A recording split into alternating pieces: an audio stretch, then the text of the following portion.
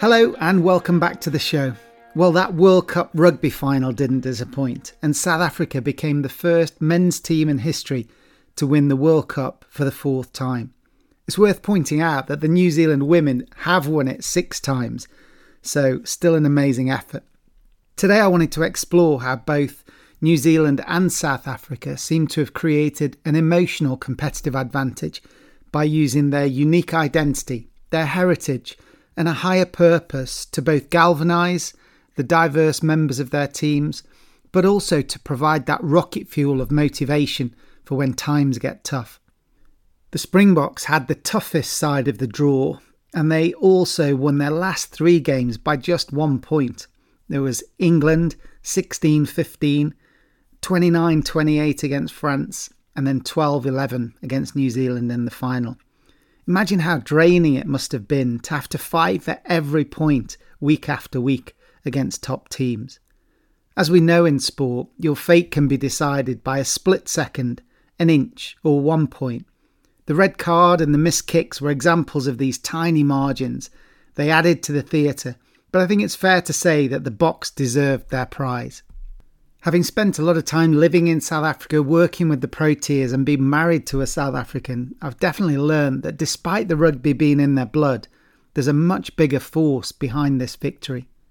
Siya Kolisi, their inspirational captain, has been an incredible leader. He's humble and hard-working and is able to calmly articulate what playing for South Africa means to each and every one of the players. They have such a diverse team, and some of the players, including Siya, have come from the most desperate situations in the townships to become global sporting icons. Siya's spoken openly about waking up and not having any food, and that rugby was his path to a better life. It's brilliant to see the players talking about their motivation to strive for a higher purpose, to give the Rainbow Nation hope, so that every boy and every girl that finds themselves in a tough situation today can dream of a better future tomorrow.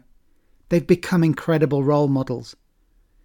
South Africa is a beautiful country that's brimming with kind and passionate people, and we have to remember that this team that's representative of the Rainbow Nation and the diversity of South Africa has come because of the apartheid regime being overthrown several decades ago. Through my work with the South African cricket team a few years back, I managed to meet 2 incredible people from South Africa's greatest ever team. This wasn't a sporting team, this was the small ANC group that supported Nelson Mandela for over 20 years to ensure that he survived for the decades of isolation and exile that it took to return to society victorious. Dennis Goldberg and Ahmed Kathrada were part of the famous Rivonia 8 alongside the likes of Governor Mbeki and Walter Sisulu. Now, there wasn't enough evidence to convict them, but they still went to prison to prevent Nelson Mandela from getting the death sentence. It's the most remarkable story of a group of people sacrificing over 20 years of their own lives so that the country could have a better future. This is Dennis Goldberg speaking about the African philosophy of Ubuntu, which Nelson Mandela was so passionate about. It says that you can't judge your success in life by your status or your salary. The only way you can really judge your success in life is by the impact you have on other people. After all, we're all in a community and no one can do it on our own. Dennis and Ahmed Kathrada have sadly passed away now, so I feel really privileged to be able to keep their story alive. I created a podcast episode featuring their story. It's called Mandela to Mars, Lessons from Isolation. So I'll add a link in the show notes for that one. But this is Dennis speaking about his own life's purpose. I've lived my life in the belief that life has meaning through service to others. It's not about oneself, but it's using oneself and one's abilities to benefit others. I got involved in politics in South Africa, which led me to 4 life sentences and ultimately 22 years in prison, because I did not want to be one of those responsible for the brutality of the apartheid system. The purpose in life is to make life better for other people. Not my people or your people, but all people, to the extent that one can.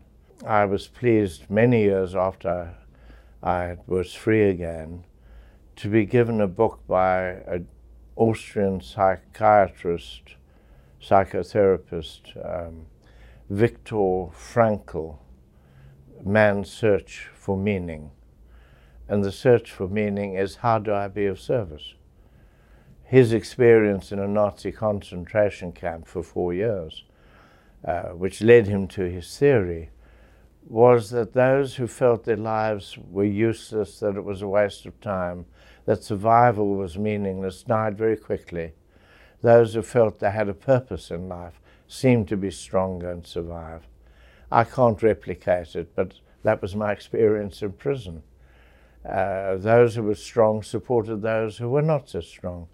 And all of us went through periods of depression, of exhaustion, and being buoyed up by the others. You don't do it on your own. You can do if you have to, but so the idea of service to others. You're in a team. How do I best contribute to the team? It's not about me being the virtuoso, the one who always scores multiple centuries. It's how do you encourage other players? You consciously don't run somebody out so that you can get your 100th run, or 50, whatever it is.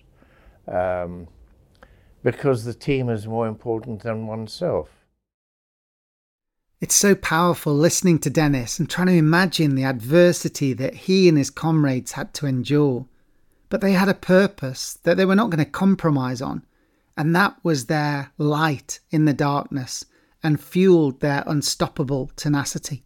What an insight that those who didn't have a reason to believe and to fight faded, but those who connected to something personal and wanting to contribute to something bigger than themselves, they are the ones that made it through. It speaks of hope, resilience and connection, and ultimately their sacrifice and commitment day after day eventually overthrew the apartheid regime and changed the world. There was another deep human truth in Dennis's insight there. Our purpose in life is to make life better for other people. Not my people or your people, but all people. Imagine if we lived in a world where that was the prevailing philosophy. But Sia and his players and coaches have embodied this through sport. They are fighting for something bigger in every ruck, in every early morning weight session and every scrum. Of course, there's always going to be an easier path, but purpose drives emotion and commitment drives performance. So as we watch the Springboks landing back home with millions of adoring fans coming to see them, this is the reward that goes beyond anything that money can buy.